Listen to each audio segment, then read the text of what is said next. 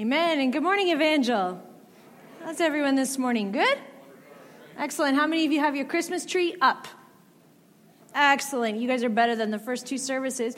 Jeff and I got our Christmas tree up yesterday, and we finally got it up just yesterday. Now, I know some of you had your tree up just after Labor Day, and it's going to be up until March break.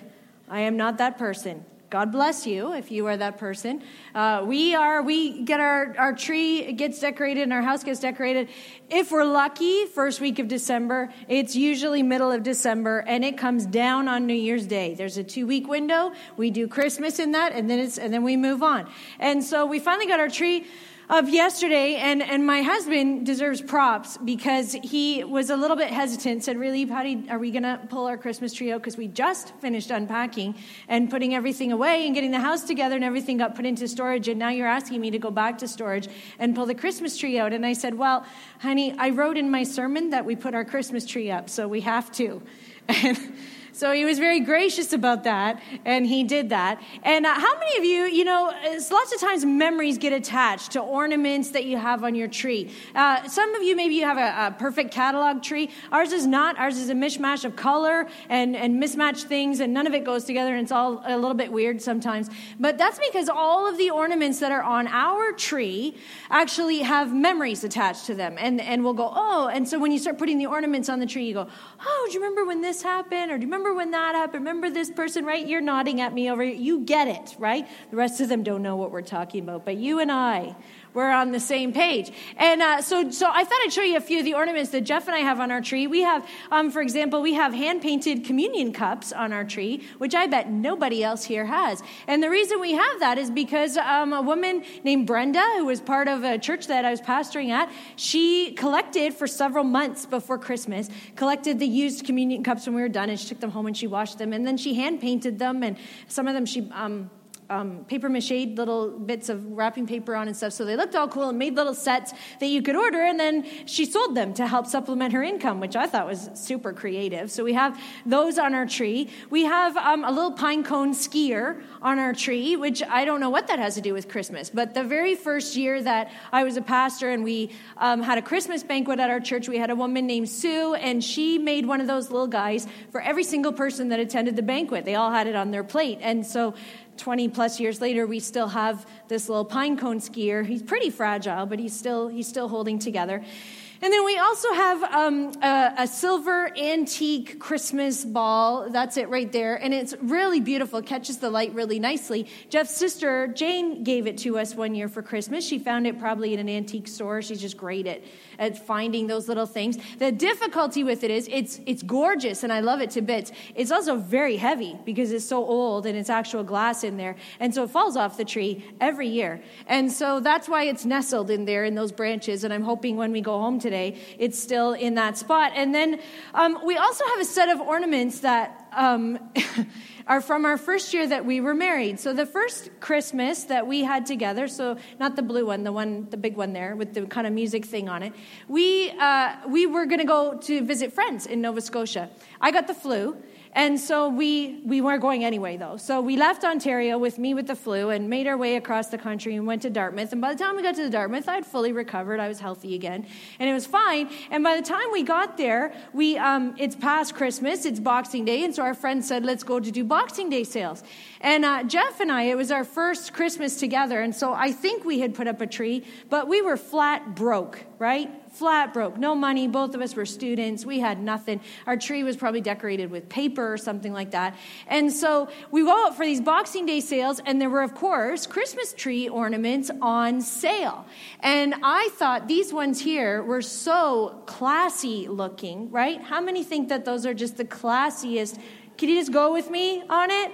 I felt really good about them. And they were on sale for like such a great price. And so I really had to stop and think. I had to chat with Jeff about it. I was like, do we have enough money? Can we? And we splurged. We bought 2 boxes of these ornaments that were on sale that year. And so we actually have something on our tree. And then we have one other thing that I needed to show you that goes on our tree because I thought I need to be open and honest with you. And I'm sorry, but it's also attached to a memory because when we left Ontario, of course, just a few months ago, some of our friends said to us, well, you need to take a piece of Ontario with you, even to the land where the Habs reign supreme. And so I'm sorry, but I have to honor the gifts that are given to us and respect and so we have the Toronto Maple Leafs on our tree, and hopefully I'm not fired at the end of this Sunday. So how many of you have stories attached to some of the ornaments that you have on your tree, right? And little conversations in that. And here's what I want to do today. I know, I don't want you to walk out of here and go, the pastor has no idea of the historical timeline. I do, but we're going to imagine a little bit today.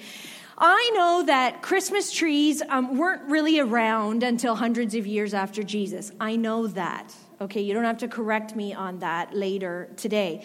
But if they had been, what I want to do is I want to imagine if there were Christmas trees, let's say about 50 years after the birth of Christ. So Christ was born, and then when he was about 30 years old, that's when he went into ministry, and then 3 years later he was died and rose again.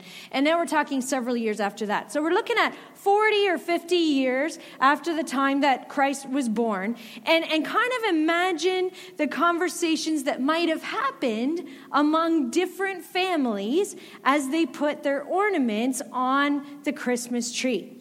For example, okay, you got to imagine with me, and you go way back to 40 or 50 years after the birth of Christ, and now we're in Grandma and Grandpa's house. This is it right here, okay? Grandma and Grandpa's house, and the whole family's there, and they're decorating the tree. And Grandpa, especially, he's just got this little grin on his face because he's so excited. He loves the lights, and he loves the tinsel and how the color and everything gets reflected on it. And there's a reason for that he loves to see all of that. And the family is putting up the Christmas ornaments, and his littlest granddaughter comes up, and she toddles up to him, and she's holding this ornament in her hand. And the ornament is it looks like dried mud.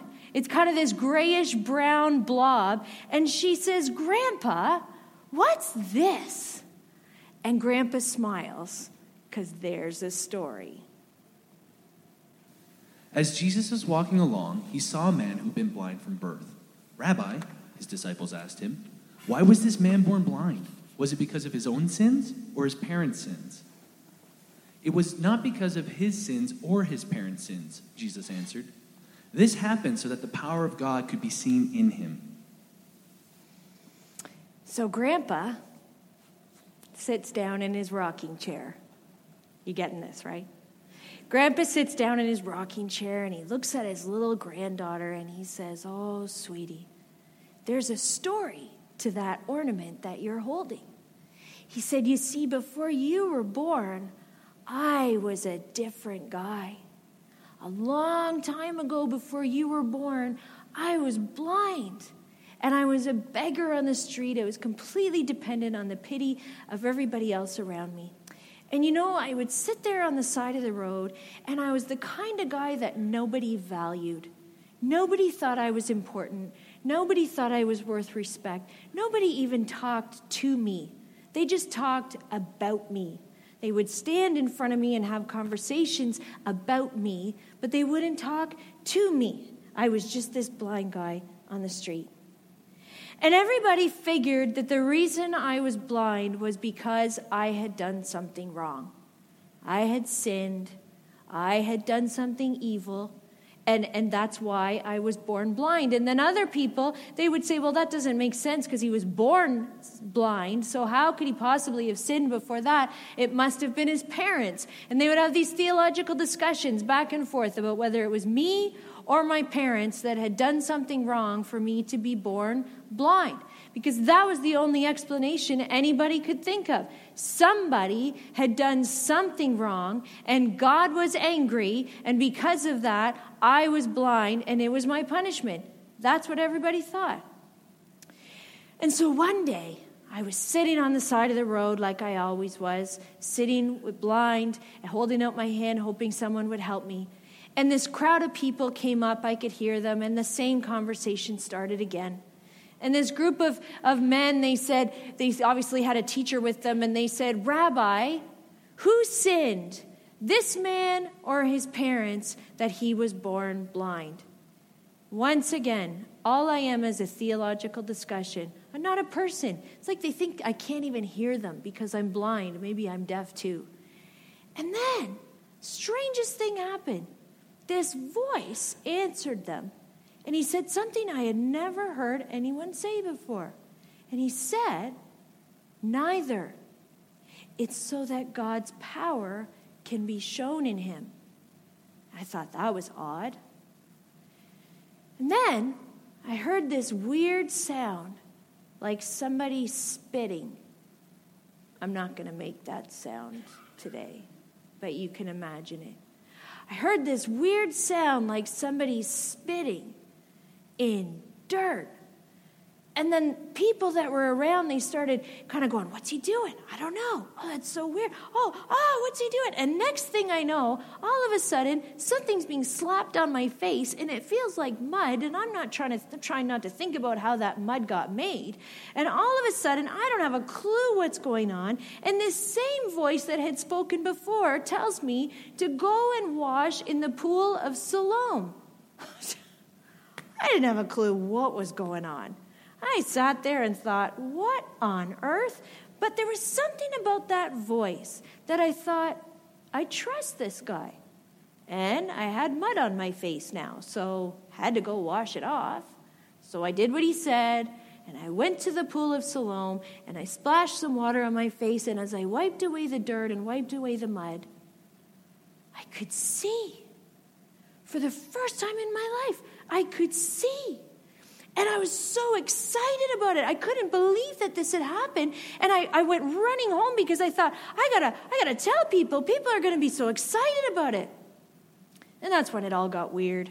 I got back home, and all the neighbors that had stood in front of me all those years talking about me, well, they still did it. They stood right in front of me talking about me instead of talking to me. And they started arguing about whether I was who I said I was. And I said, no, I am. I'm the guy that was sitting right here. I was blind. And one neighbor said, I don't think that's him. I think it looks like him, but I don't think it's actually him. And another neighbor said, I don't know. He looks a lot the same. I think that's the shirt that he was wearing this morning. And I kept saying, hello, hello. And nobody would talk to me. So I gave up on them. And then I went over to the temple because I thought, clearly God has done something amazing. And I should go to the temple and I should go over there and give a testimony about something that has happened. And so I went and I told the Pharisees, and that's the religious leaders, and they weren't very happy about it at all. I don't know why. They called in my parents. Could you imagine? Called in my parents. I was a grown man. And they called in my parents to verify if I was who I said I was. And they said to my parents, is this your son? And they said, yeah. And then they said to my parents, was he born blind? Yes. And they said to my parents, well, what happened? They said, we don't know. My parents, they didn't really want to get involved. They had spent so much time of their life over the years having people criticize them and beat them up because everybody thought they had done something evil or something shameful, or there was something wrong with them because I had been born blind, and they didn't really want to answer any more questions. They didn't want to get involved, and I understand that. So finally, the Pharisees, they asked me what I thought. And I said, I don't know. It seems to me like this Jesus guy is a prophet or something, because I was blind and now I can see, and he healed me.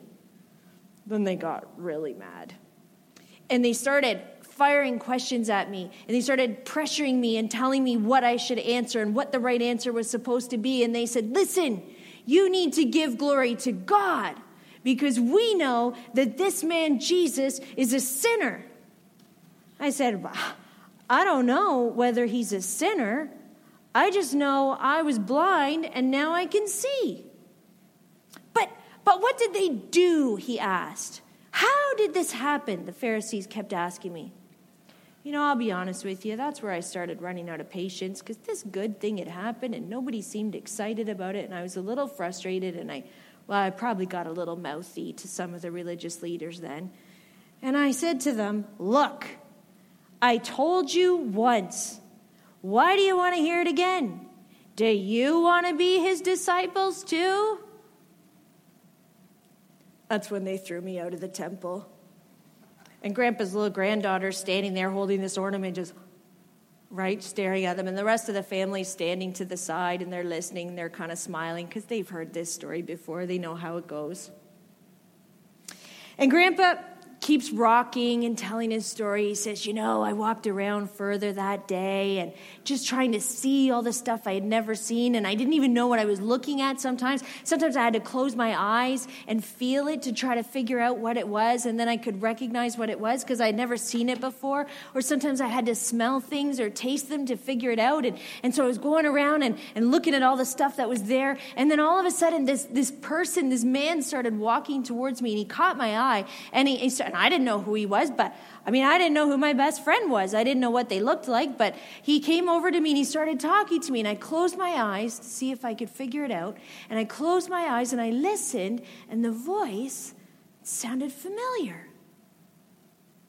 When Jesus heard what had happened, he found the man and asked him, "Do you believe in the Son of Man?" The man answered, "Who is he, sir? I want to believe in him." "You have seen him," Jesus said, "and he is speaking to you." "Yes, Lord, I believe," the man said, and he worshiped Jesus. Later I remembered what Jesus had said when the disciples had asked that question. Why was he born blind? Everybody thought it was because of something I did wrong. Everybody thought I was evil. They thought I was disgraceful. They thought I was shameful. Even his disciples thought that. And they were wrong. Jesus said it was because God wanted to show his power in me. And Jesus didn't think I was disgraceful at all. He thought I was valuable. He thought I was somebody that God could use. He thought I was worth finding and healing and changing my life. He thought I was worth all that. I settled back and I thought, well, if God thinks that way about me, then I'm going to live that way. And he took the little ornament from his granddaughter and he said, "Sweetie, every time I look at this ornament of gray-brown blob of mud," and he hangs it on the tree, "every time I look at it, I remember Jesus thought I was good enough to be used by God. He thought that I could be somebody that could demonstrate God's amazing love and power. He thought I was somebody that could honor God. That's the difference Jesus made in me." And then you got to go to another house. No. You go to another house. Picture it over there, why don't you? And there's another family there, and there's apple cider on, and you can smell it, and it's really good. And there's jazz Christmas music playing in the background, and it's all really beautiful and fun. And the tree is a little bit lopsided, like this one is today. And everybody's putting up their ornaments, and the girls, one of the girls, she grew up, and she got married this summer, and so her new husband is there, and he holds up this ornament, and it looks like a campfire. And he goes, "What is this ornament all about?" And she smiles at her new husband and she says, "Oh, you got to ask Uncle Silas about that." And Uncle Silas is standing and leaning on the table. And he goes, "Oh, I can tell you about that decoration. That belonged to a man that I worked with years ago, good friend of mine. His name was Peter. He was one of the first people to follow Jesus. He was a good friend of Jesus." And he goes, "My buddy Peter," he said that going around with Jesus during those 3 years, they were the strangest years of his life. Crazy things happened. People got healed and miracles took place and lives were changed. He said if he hadn't seen it with his own eyes, he never would have believed it himself. He said, "I was there. There was no scam. I was there. I saw the whole thing." And one time, Jesus said something to my friend Peter, and it really impacted him, really caught his attention. He said, "Now, I say to you that you are Peter, which means rock. And on this rock I will build my church, and all the powers of hell will not conquer it." friend Peter said that moment impacted him really deeply. He felt pretty good about it. He's a rock. He's going to be a rock. Unshakable, strong, never gonna waver, never gonna break, nothing. He's just gonna, and God is gonna build something called a church on him. And it's gonna be awesome, and it's gonna be powerful, and the gates of hell itself will not be able to stand against him. And he really felt the weight of the responsibility as well as the importance of it all. He was pretty exhilarated about it.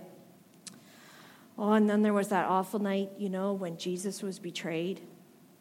And he tried to warn the disciples about it, tried to tell them it's not going to go well. It's going to be scary. It's going to be difficult. And he said they would all betray him. And Peter, my friend, he said, no, not me. These other guys, yeah, but not me. I'm a rock. You said I'm a rock. I'm unshakable. Nothing can mess with me. I'm going to do great things. I got your back, Jesus. You don't need to worry about anything. And then he pulled out his sword to save the day. He was taking a stand against the powers of hell. And it didn't matter. Jesus was arrested. Everybody ran away, including Peter.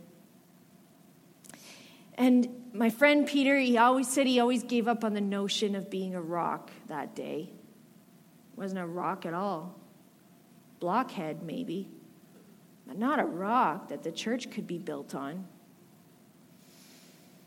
And after Jesus rose from the dead, Peter went back to fishing. That's all he was good at. That's all he could do. He's not really a rock. And then one night he came back and he found Jesus cooking breakfast in the early morning before dawn hit. Found Jesus cooking breakfast over a campfire, like this ornament, on the beach. Just like that ornament that you're holding. And he and Jesus, they had a little chat. After breakfast, Jesus asked Simon Peter, Simon, son of John, do you love me more than these? Yes, Lord, Peter replied. You know I love you. Then feed my lambs, Jesus told him. Jesus repeated the question, Simon, son of John, do you love me? Yes, Lord, Peter said. You know I love you. Then take care of my sheep, Jesus said. A third time he asked him, Simon, son of John, do you love me? Peter was hurt that Jesus asked the question a third time. He said, Lord, you know everything. You know that I love you. Jesus said, then feed my sheep. My friend Peter, he always said that after that conversation, that's when he really understood. That's when he got it, of what Jesus wanted from him, what God wanted from him. It wasn't about being a rock. And it wasn't about trying hard and being unshakable and never doing anything wrong and always getting everything perfect and never making a mistake. It wasn't about that at all. It was about friendship with God and just obeying from that space. Peter, do you love me? That's it. Just about friendship. That was all that God needed in order to use him. Just a heart that loved Jesus and was willing to obey, willing to walk it out. Everything else followed after that. And Uncle Silas paused in his story and he said, my friend Peter, he sure was different after that. Oh, he was on fire. He went around, he started churches in different places. The church wouldn't even be around today if it wasn't for him. And he goes, my friend Peter, he sent letters to the churches. I helped write them for him. And he would dictate the letter and I would write it down. And oh my goodness, the passion that came out of him. He just loved the church that Jesus had created. And in the end, he willingly died for it. Willingly died for Jesus. He said he had no regrets. He said that this campfire ornament always reminded him of the truth. That it wasn't what he accomplished that mattered. It was whether he had a relationship with God. That's the difference Jesus made for him. And then we go to one more house, one more Christmas tree, one more family putting ornaments on. And a woman that's there with her family, she leans over and picks up the ornament that means the most to her, and she just holds it, and nobody asks. Everybody in the family knows what it means. They all know what it's about. They've all heard the story, and they sit quietly and respectfully as she holds it up. It's a heart, and it has a sword through it. And the woman that's holding it is Mary, the mother of Jesus. And she remembers the night the angel came to her. She remembers when the angel told her, "You're going to have the Son of God. You're going to give birth to the Messiah." And she remembers Bethlehem and the birth at the night that it happened. And she remembers incoherent shepherds crowding in and yelling something about angels in the sky. And she remembers strangers from the east, weird people with gifts that came and visited the whole thing. She remembers all of that. And she remembers going into the temple with her husband Joseph, and they brought their little baby with them, brought their little baby boy into the temple to be blessed. And she remembers Simeon prophesying. Then Simeon blessed them, and he said to Mary, the baby's mother, "This child is destined to cause many in Israel to fall, but he will be a joy to many others. He has been sent as a sign from God, but many will oppose him. As a result, the deepest thoughts of many hearts will be revealed, and a sword will pierce your very soul." You know, Mary wasn't much of a talker. She was more of a people watcher, kind of quiet, sat on the sides, took stuff in, treasured it in her heart, held it there, think about it, and ponder it later. She didn't quite understand what Simeon meant when he said that over her little baby. A sword will pierce your soul? Angel never said anything about pain.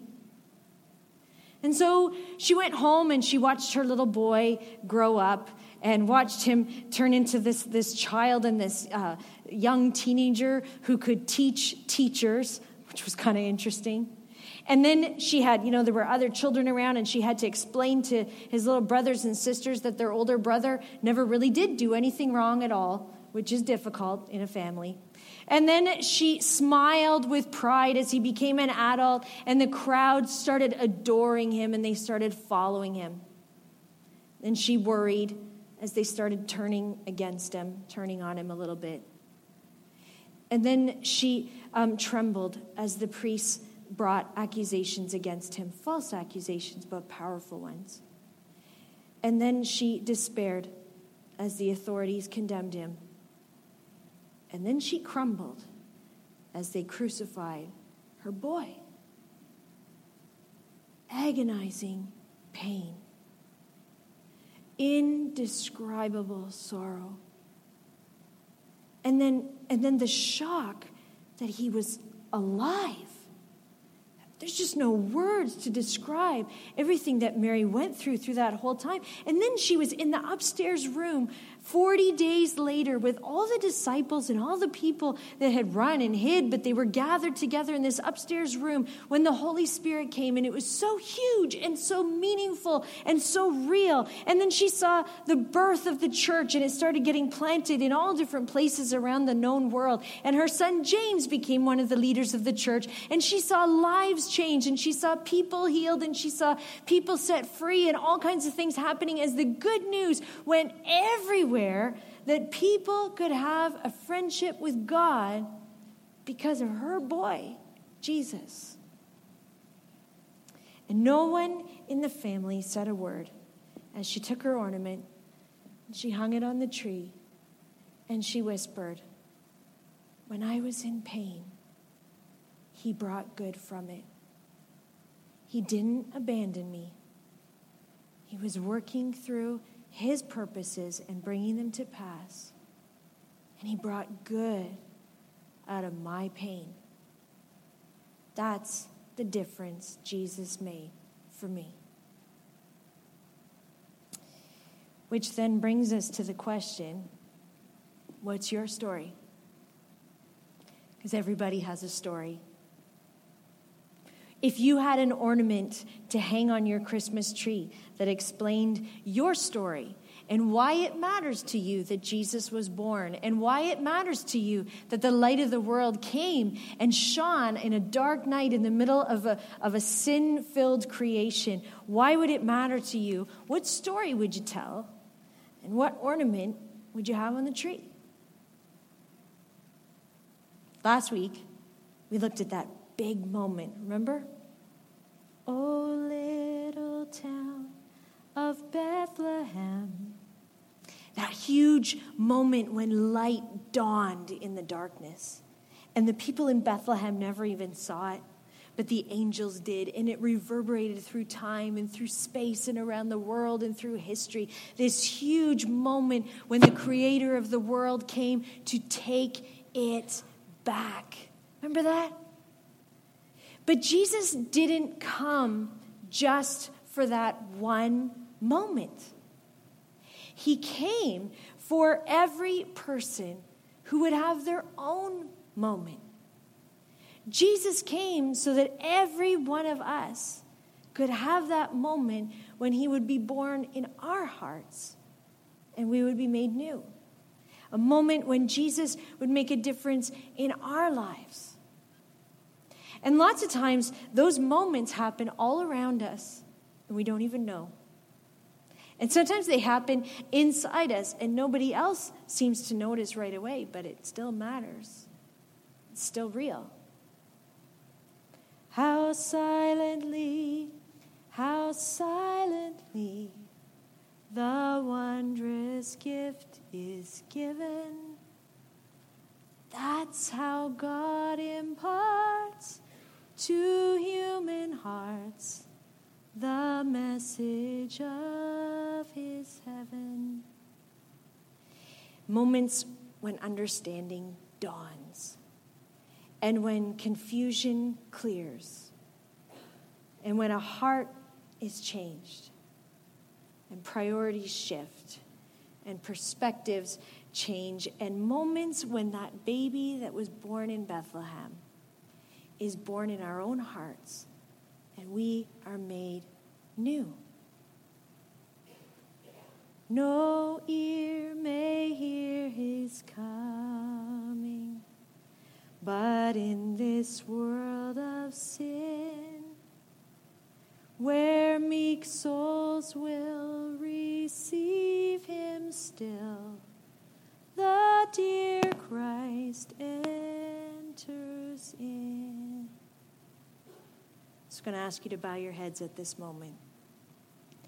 Because in just a few moments, we're going to together take communion or the Lord's Supper. It's the tradition that Jesus himself brought in to help us remember why he came and what he did and why it matters to us. We're going to take it together in just a few moments, but we always pause first to examine ourselves and to consider, what's my story? Where am I at with Jesus? And so if you are somebody that's here this morning and you are a follower of Jesus and you know it and you have been for however long, still, pause at this moment. Remember what it is that he did. Remember the difference that he made in your life. Take a moment to do that. Take a moment to open your heart and say, Jesus, is there anything else that you would like to change? Is there any other difference that you want to make in me? Anything else that I need to deal with? Just take a moment. And if you're here this morning, and you say, well, I don't really know if I'm a follower of Jesus. I thought maybe I was, but now I'm not sure, or I never have, and I don't really understand everything that's being said this morning, but it sounds like it matters, and it sounds like something I want to be part of. You can whisper a prayer right now, inviting him in. Jesus, would you come into my life? I don't really understand everything this pastor is saying, but I want to follow you. I want you to change my life like you changed all those other lives. And so I'm inviting you in to do that. Forgive my sins. Make me right with you. Help me to start a friendship with you that will change my life. Go ahead and whisper that prayer right now. And then would you take out the elements that you received as you came in this morning so that we could take the Lord's Supper together. And the way it works is it's 2 in 1. You're going to peel off the cellophane on the top and you're going to get the wafer from there. And then you're going to peel off the foil underneath, and that's going to help you get to the juice. If you're a follower of Jesus, even just for the last 30 seconds, you're welcome to participate in this. You don't have to be a member of this church or baptized here or anything. As long as you're part of God's family with us, we would love to have you participate. Scripture says in 1 Corinthians chapter 11, "For I pass on to you what I received from the Lord himself. On the night when he was betrayed, the Lord Jesus took some bread and gave thanks to God for it. And then he broke it in pieces and he said, 'This is my body, which is given for you.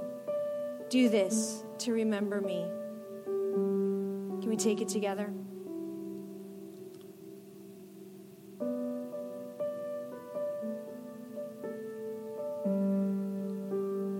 And in the same way, the scripture says he took the cup of wine after supper, saying, "This cup is the new covenant between God and his people, an agreement confirmed with my blood.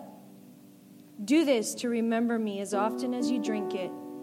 For every time you eat this bread and drink this cup, you are announcing the Lord's death until he comes again."